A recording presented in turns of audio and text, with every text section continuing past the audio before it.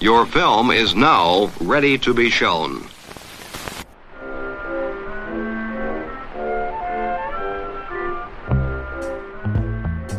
Good morning. I'm Justin Hendricks, editor of Tech Policy Press, a nonprofit media venture intended to provoke new ideas, debate, and discussion at the intersection of technology and democracy.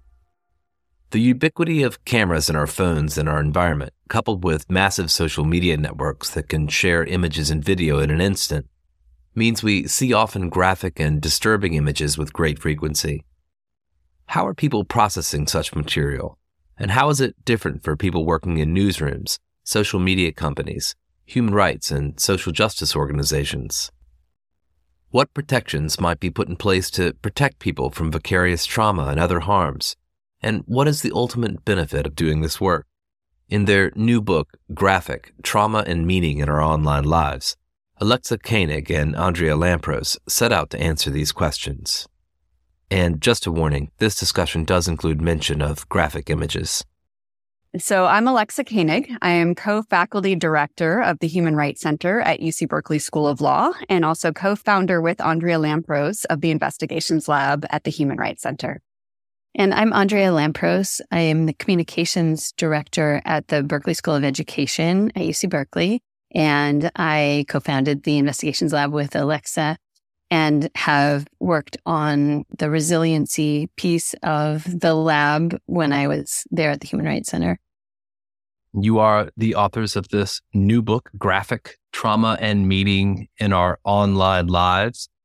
This book is a sort of mixture of primary interviews and also secondary research and a kind of synthesis of ideas. How long have you been working on it? Really, we've been working on it in a conceptual way since the launch of our lab in September 2016. Almost immediately, as we were beginning to partner with Amnesty International and other organizations to try to train students from across the Berkeley campus how to find information on social media spaces that are relevant to human rights issues and how to verify the accuracy of that information, some of our partners who'd been working as journalists and human rights researchers really pointed out to us that a big side effect of engaging with social media content so intimately is the psychosocial ramifications of it.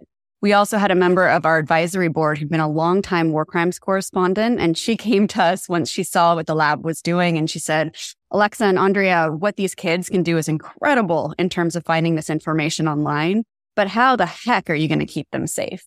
And I think up and until then, we'd really thought about safety in the human rights and social justice space as physical safety, and maybe underappreciated the extent to which we also needed to be thinking about psychological safety.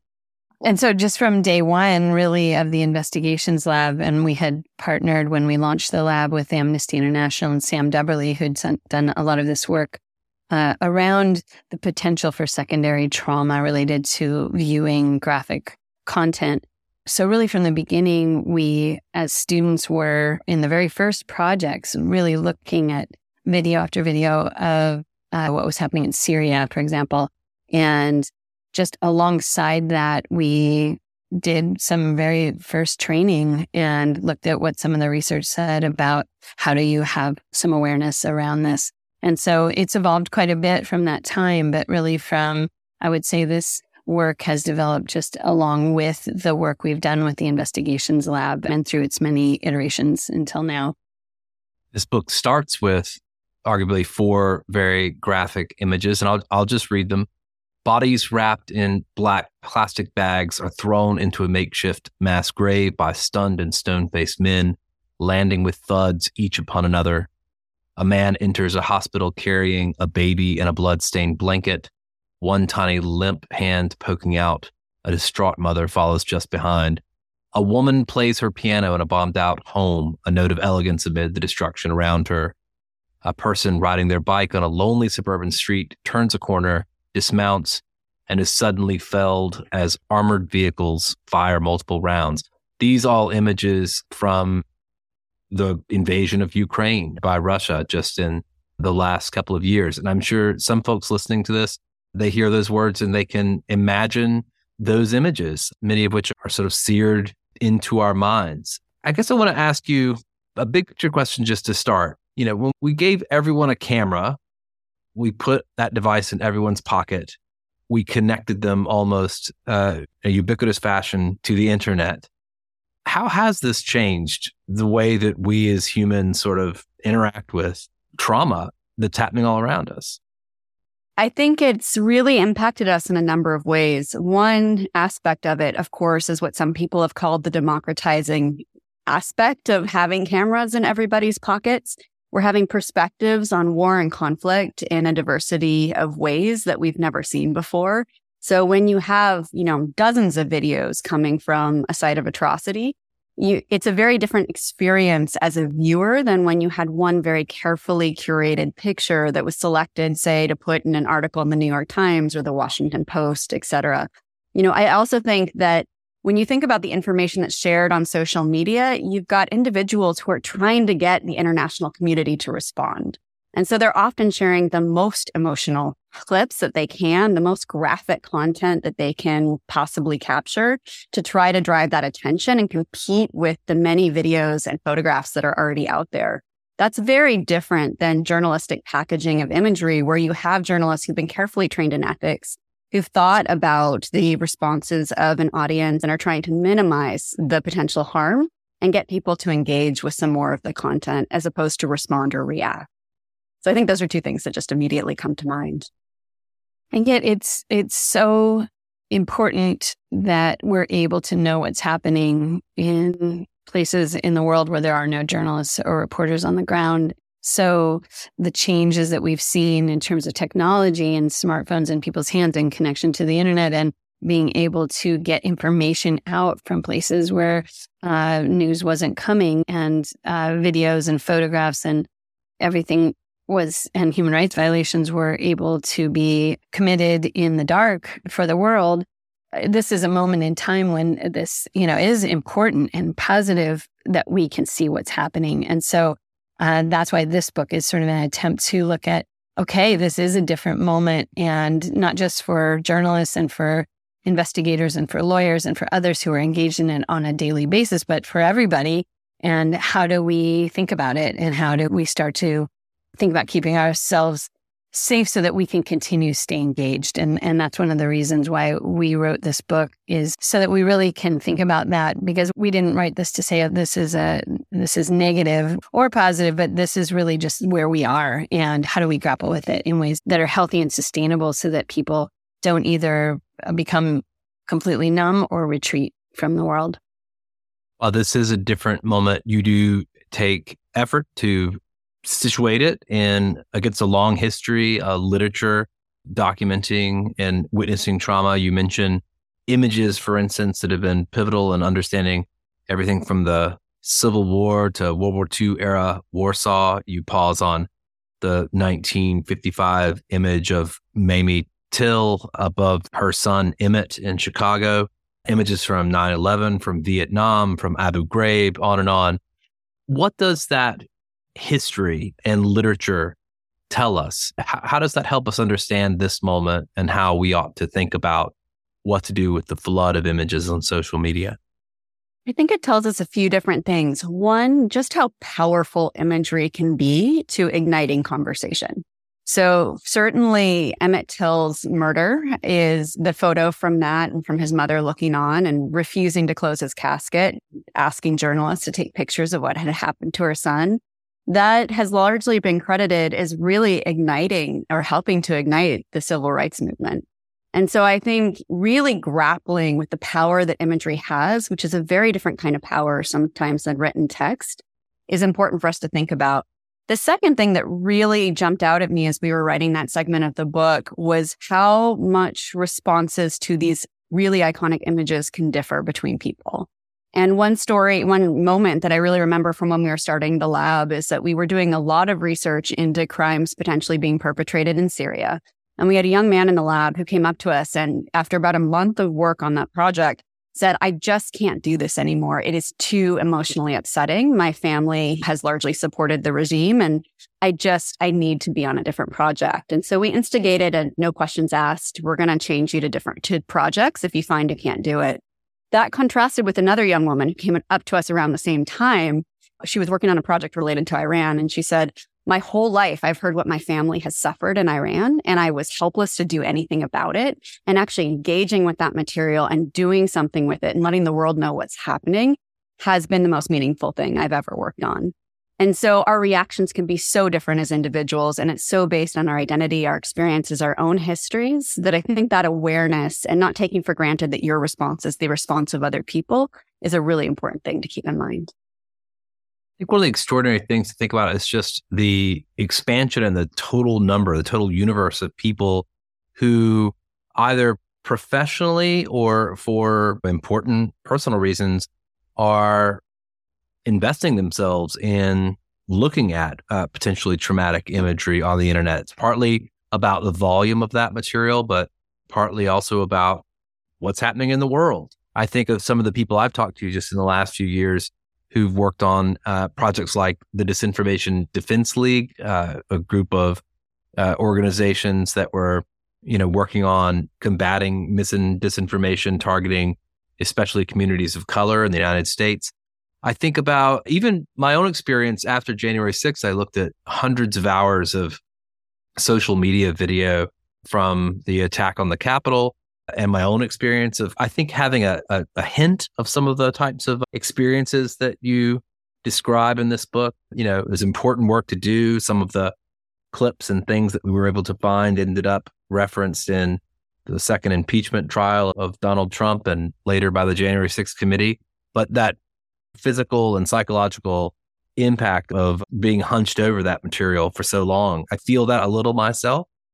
What did writing this book tell you about the biological, the psychological impacts of perpetually looking into these various abysses? I think that one thing that's super important in what we've really learned is understanding that you can have some of the similar physical and psychological reactions to secondary viewing of something than you can firsthand. Now, of course, firsthand trauma, we're not trying to compare that and the suffering of what happens to somebody firsthand. But what we do know is that this stuff does affect us. And of course, through time, journalists and human rights workers have sort of taken the more tough it out attitude of, this, my suffering and looking at this and engaging with something so difficult, it doesn't compare at all to what someone experiences firsthand. I don't need to take care of myself. I can just have a drink at the bar later, or I can just struggle through. And as you just said, the sheer quantity of this now and how ubiquitous it is in our work and in our lives, it does beg the question of how are we managing it? And can we do it differently? Do we have to have this same kind of sense of tough it out, or, just more of a macho mindset around it? Or can we think about how to have some balance so that we can continue to do this for the long haul? Because that's what it's going to take. It's not going away. We're not going to go back in time. And so we need to think about, how do we do this? How do we manage it for ourselves so that we can keep doing it and keep ourselves safe along the way? We've never lived through this kind of a phenomenon in human history before, where you were just bombarded with this much content from all over the world. If you think about how algorithms are feeding us information that we're not even looking for. You may be on TikTok and you've gone on there for a few minutes of enjoyment or entertainment, and suddenly you're being fed potentially very graphic material. Same thing on YouTube, Twitter, etc. So I think that as we were working in these communities of practice and really seeing what people were struggling with, we realized that there was really there was a lack of awareness in the general population too about how to actually minimize some of the harms, which I'm sure we'll talk about in a little bit. And I just wanted to add one more thing, and that's around what people are looking at. It's not only the graphic nature of things, it can also be the kind of hateful and racist and just mean commentary that we're seeing in the flood of that as well. I just wanted to share one story. One project that we had in the lab was students were looking at, pulling off the internet just things, hate speech against immigrants. And this was a few years ago. And, the kinds of things that students were coming across was just absolutely heinous. And after a while, even though the content wasn't graphic in nature, it was, they were having a visceral reaction to it. It was emotionally really taxing And so I think that's something to keep in mind as well. It's not only the imagery, it can be the words as well. And one thing we did in that project is we got all the students together and we had a circle for people to talk about it. We often did that, but they were talking about, how can we find some words to counter the words that we're seeing here? What do we know to be true about immigrants? Who are they? They're our family members, our fathers, our, aunts and uncles. There are people we love, and what words come to mind in that, rather than the hateful words that we're documenting. So that's just one example of some ways we've tried to counter that. I also think that one thing that jumps out to me is that what we're seeing in the social media space is very similar to what they were seeing with drone operators, where drones were being used for extrajudicial killings or targeted killings back around 2010, 2011. There was a feeling that drone operators were going to be much, quote unquote, safer than people who would traditionally go on bombing runs, because instead of actually being in an area of combat, they would be thousands of miles away, say in New Mexico or Arizona or wherever, basically taking individuals out remotely. But what was underappreciated at the time, and what the social science has shown, is that they were actually sometimes having equal or even more extreme psychological reactions to their jobs than the people who were part of military units in conflict areas. And one of the big reasons, or at least the theories around this, is because they didn't have the same kind of social support. They didn't have other people who really understood what they were going through. At the end of the day, instead of having, say, a drink or hanging out with other people who'd had similar experiences, they were maybe going home to a partner or a child who had a very different day that was completely unrelated to war. And there's something about that community and that isolation that can be both protective or harmful. We had a woman come to visit us who was very high up in the human rights movement, and she saw sort of a sampling of what our students have been doing on our investigations. And she said, "This is incredible. And you're so lucky, because whereas the people who are reporting to me go boots on the ground and are in danger every day, your teams are relatively safe." And I think that was a really big eye-opener of that's sort of the default assumption, I think, for a lot of people who are first starting out in using social media content for human rights or war crimes purposes. You quickly realize that it's just a different kind of risk and a different kind of safety. Let's talk a little bit about those protective forces that you've identified, because you've got several. You've already mentioned the role of identity as potentially one shield against certain types of material in certain contexts. But what are these other protective forces? How would you characterize them? One of those protective forces is community. And again, we've seen this a lot with the investigations lab, of this community of practice of students together and going through this together, collective viewing, collective grieving, really.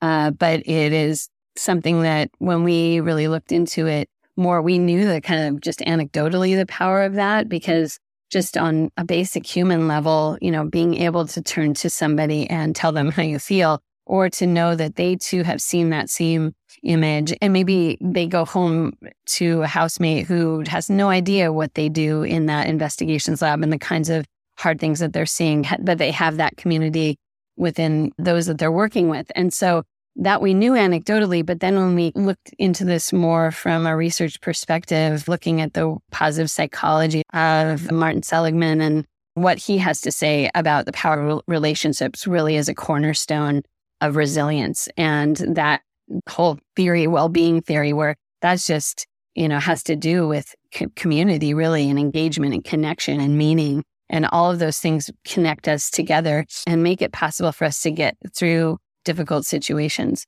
So I would say that a main force for protection is our sense of community in the work that we're doing, or even as individuals in the world viewing this content. And I would add another one, being analysis and actually engaging with the material can be very protective. We interviewed a number of activists. We also interviewed people who are professional investigators who'd worked on some of the most notorious incidents of my lifetime and before, from the killing of John F. Kennedy to the kidnapping of John Benet Ramsey, et cetera. And what we heard repeatedly was that not just passively looking at these images, but actively engaging with them and using your brain when you engage with them can itself be protective, and I think it's because it takes it a little bit out of the emotional realm and into the realm of logic, where we can actually think about what can we do with this imagery or this video to actually have impact. That's in direct contrast to the notion of doom scrolling and just sort of passively flipping through image after image and letting it wear on you and accumulate over time. The second thing I'd say that's somewhat related is one thing we've heard repeatedly from our students, and I think is a phenomenon across the board, is a beginning of a sense of guilt for having a life that's maybe a little less hard than, say, people on the ground in Ukraine or Bangladesh, Myanmar, etc. We heard about one woman who was brushing her teeth. She just put her kids to bed. She's here in California. And she said, I just feel so guilty. I had just been looking at what was happening in Ukraine and I don't know what to do. And I think one conversation Andrea and I began to have, is there a way to switch from guilt to gratitude? So instead of this notion of guilt for having something when others don't, having gratitude for what we do have and using that to empower us to think about what we can actively be doing to try to use the privileges that we have to support people who may be less fortunate.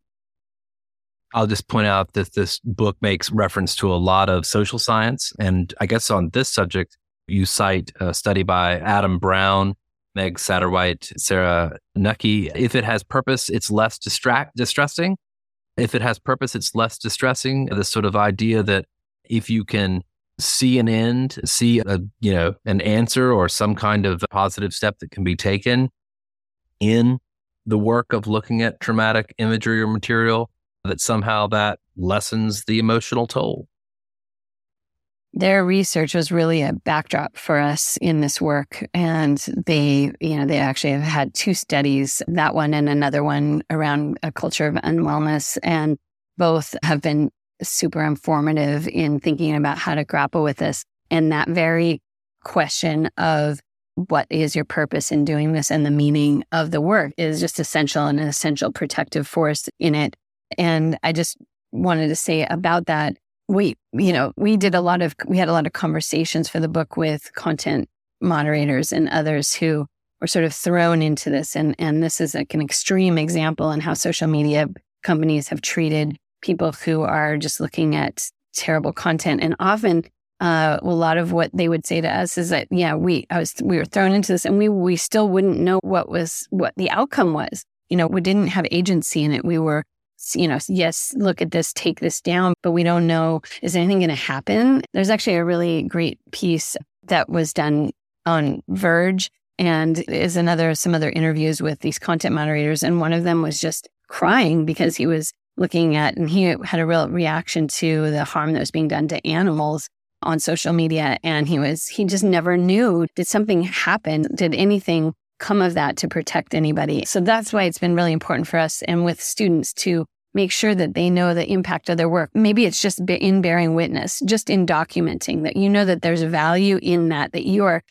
being intentional and listening to someone's story and relating that and documenting it. And so that may be the only outcome you see. You may not see justice at the International Criminal Court, but you might know that you contributed in that way, and that has meaning in and of itself. With regards to purpose, another body of literature that I think is really important comes from psychology. So there's two psychologists who are in Turkey who've tried to support people who've gone through mass atrocities, whether it's the result of earthquakes or war. And one of their big theoretical observations is that anxiety often stems from feeling like you have a lack of control over what's happening, and that depression comes from having a lack of hope that things are going to be better for the future.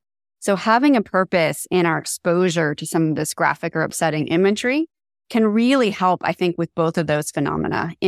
First with anxiety, because if you do have a way to respond to what you've witnessed, that gives you some sense of control, even if it's a small sense of control over the world around you and what's happened and is happening. And second, if you're able to do something with what you've witnessed, that may give you some small spark of hope that something can change, and you're feeding that hope that can be so protective. I just want to pause on content moderators as a kind of maybe slightly separate class from those who are doing this work primarily for the purpose of documenting human rights abuses or other types of injustices. Clearly, we've learned a lot about how content moderators operate, how things go wrong for them. You spend quite a lot of time sort of thinking about how to improve the lot of content moderators. Having done this, let's say a Silicon Valley executive who maybe sits on top of one of the giant outsourcing contracts to some firm that employs thousands of content moderators on his or her behalf. What would you tell them is most important to both protect these individuals from the types of trauma that Casey Newton and his reporting at The Verge and academics before him like Sarah Roberts have referred to? What would you tell them they should do there? And how would you, how would you imbue their work with meaning? It's different, isn't it? I mean, they're working for a big company, and the primary reason to take a lot of that stuff down a lot of the time is just because it sort of drives advertisers away. I have a few things, so many things I'd love to add to that one. First of all, I think the very model of working with contractors is something that we heard from content moderators was problematic. So are there ways, if you're going to have to use some kind of contracting model, to still make those people feel like they're part of a team and that they're included in your company? I think it's when they're really divorced out that it becomes deeply problematic. Again, I think this ties back to the notion of identity and can you have an impact in the world and who is your community? A second piece is to listen to them. They often have really good insights about what they need to do this work in a sustainable way. One thing that we heard that I think I was so impressed by is so many of these individuals who'd been content moderators or managed content moderators really came up with creative ways to help minimize some of the psychological impact, like making sure that they weren't doing it for more than a set number of hours in a window before having a break, making sure there were opportunities for therapy or collective conversation, thinking about how you share something with someone else. So maybe they take a certain kind of content that you know is particularly upsetting for you, but that they may have a very different relationship to. And then I think the thing we also heard was just paying them fairly. There's a dignity that comes with feeling like you are fairly compensated for your time and your labor. We unfortunately, I think someone used the term and others, probably Sarah Roberts and others, around this idea of them being the garbage collectors of the internet, that we disvalue or devalue this work when it is ultimately so critical to everyone's day-to-day experience. And, I think they have found meaning. So some of the people that we talked with, at least, maybe had left the field or were thinking of leaving the field, but then also said, we also talked to one woman who was coming back into it, in part because they do recognize that they perform such a critical function for society and helping us to have a safer operating environment when we go online. Let's talk a little bit about some of the contradictions in the motivations of social media companies. You spend a bit of time looking at the role that they play in deciding what human rights atrocities and events that get uploaded to their sites, which ones are available to the human rights community, which ones get stamped out perhaps by automated systems before they ever see the light of day. There's a kind of tension here, right, between keeping these platforms safe for people and doing the sort of work that you're doing there at Berkeley. Absolutely. I mean, I think from an investigation standpoint, we'd like more access to often the very gruesome information that's letting us know what kinds of violence is being perpetrated around the world. I think the companies are right to remove that content for violating their terms of service and that they do set parameters around what can be shared openly. However, I think they also have a lot of competing interests that come into play about what they keep up and what they take down. Everything from financial interests and what will drive eyeballs to their platforms. So that sometimes incentivizes keeping dangerous information up. Also, commitments to freedom of expression and access to information that also would keep things up. Privacy considerations, though, fight in terms of keeping things down. There also might be IP considerations. So I think one thing over the past decade that I've grown more appreciative of is just the range of factors that go into what is shared, who it gets shared with, and when it's removed. Now, I would argue that I would love to see the companies maybe take a different calibration in terms of what they take up or leave up and take down. For example, I know some companies have been overly deferential, in my opinion, to political speech, but we saw how that went really wrong in Myanmar, where the military who were circulating hate speech were able to have their posts up, but the activists and others who were being harmed had their content removed. So I think, when you're thinking about human rights of people and the dignity of people, the human rights movement was set up to limit the abuses of states against everyday individuals. And when you prioritize content of politicians, when those politicians may not have the best of intention, you're putting the thumb on the side of a scale that's already very heavily weighted against the everyday person. And I think part of what we would argue for would hopefully help to bring that a little bit better into balance. So let me ask you about the role of automation. You spent a bit of time in the book focused on that. A lot of folks, of course, would look at this problem and say, well, aren't we near to having the AI be able to do this work and we don't have to have the humans?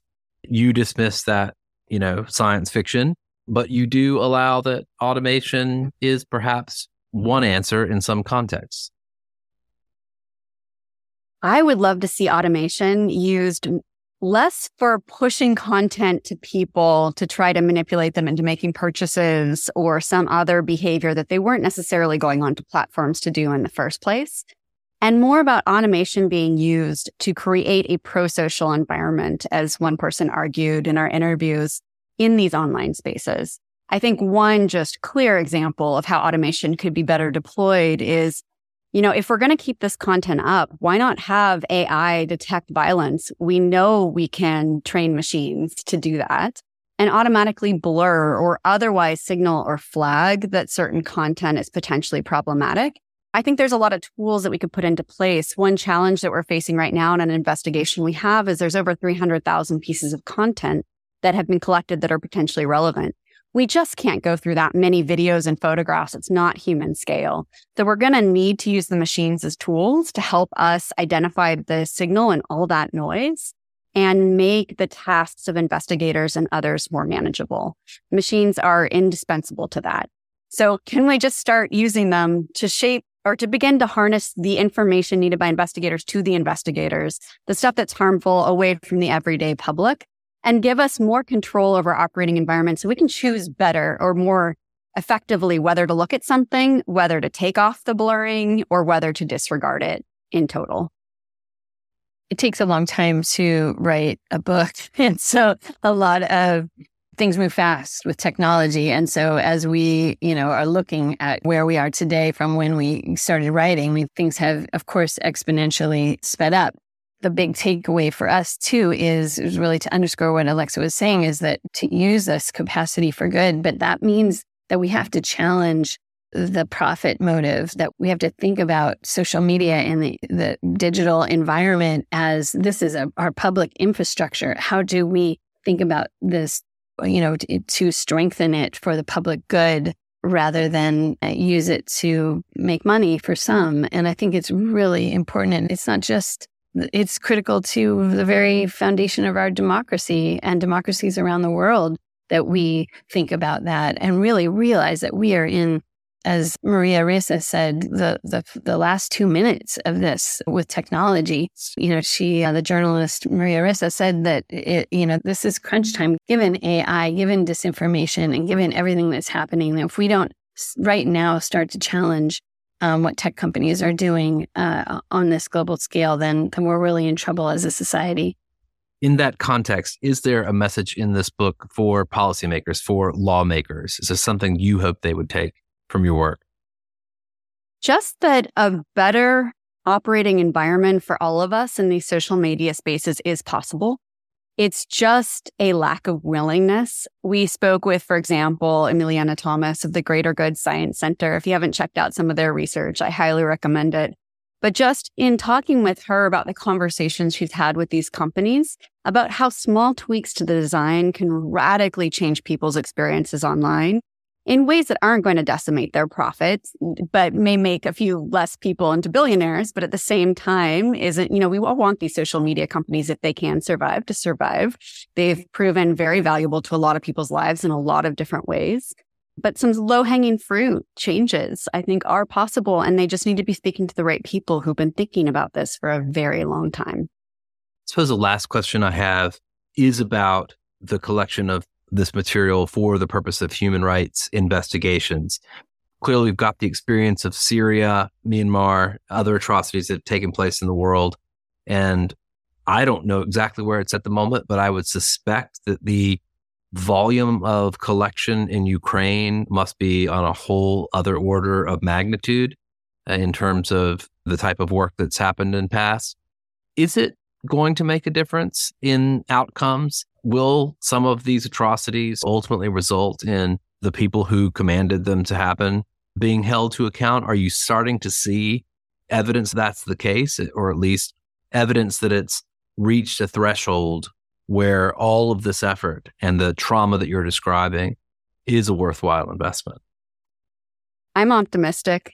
I think we're already beginning to see cases bear fruit in places like around atrocities in Syria, in places like Germany and other countries that have been willing to prosecute people who end up in their countries. An important thing to remember is just that the arc of justice truly is long. It took 30 years for trials to be opened for the abuses perpetrated by the Khmer Rouge in Cambodia. You often need an entire generation to pass, where initially the people who have hurt so many are still in positions of power. They're very well protected by people in other countries, let alone in their own. So it really takes sometimes the time to pass for their power to diffuse enough that they can actually be apprehended and brought to justice in a court of law. I think the other thing that happens generationally is that when people have just gone through a mass trauma, they sometimes are, and understandably, are more focused on their day-to-day needs of rebuilding schools if they're past the moment of conflict and figuring out how to put food on their table for their families and begin to normalize and stabilize their lives again. Legal justice maybe isn't at the fore of what they're thinking about. So sometimes it's the children of the people who have directly experienced those conflict who, when they discover what their families have suffered, take up the cause and call for prosecutions, and often the time is ripe. I do think that in the context of Ukraine, we've gone from one or two platforms being relevant to a diversity of platforms, which makes the data collection that much more difficult. But at the same time, it allows for greater triangulation and corroboration across people's voices and experiences in ways that I think will prove out to be quite powerful. I'm optimistic as well. I think that it is such an important moment that we now have so much information from around the world about what's happening. It just speaks to the importance of having more people corroborating that information, verifying the information, and making sense of it, because the volume is so much. And so for it to be usable by journalists and war crimes investigators and others, it really requires a certain number of people and a certain amount of skill and attention to making sense of it so that we can really agree on facts. And because that's going to be essential to any kind of justice in our world. And we have a great opportunity right now, but it really does require, I think, a lot of people putting attention to making sense of the information that we're seeing and translating it, making it more usable so that it can be a factor in promoting justice in the world. It does strike me that in decades ahead, we're likely to see a lot more conflict. And of course, a lot of that will be collected on the internet. And so this set of practices that you're describing here and the approaches to doing it humanely and hopefully preserving folks' humanity in the process, very useful set of lessons for everyone. This book's called Graphic Trauma and Meaning in Our Online Lives, Cambridge University Press, just out September 14th. Alexa, Andrea, thank you both for joining me. Thank you, Justin. Thank you for having us.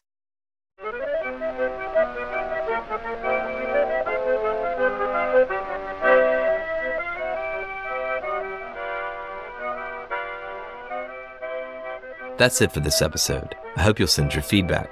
You can write to me at justin@techpolicy.press. Thanks to my guests, thanks to my co-founder, Brian Jones, and thank you for listening.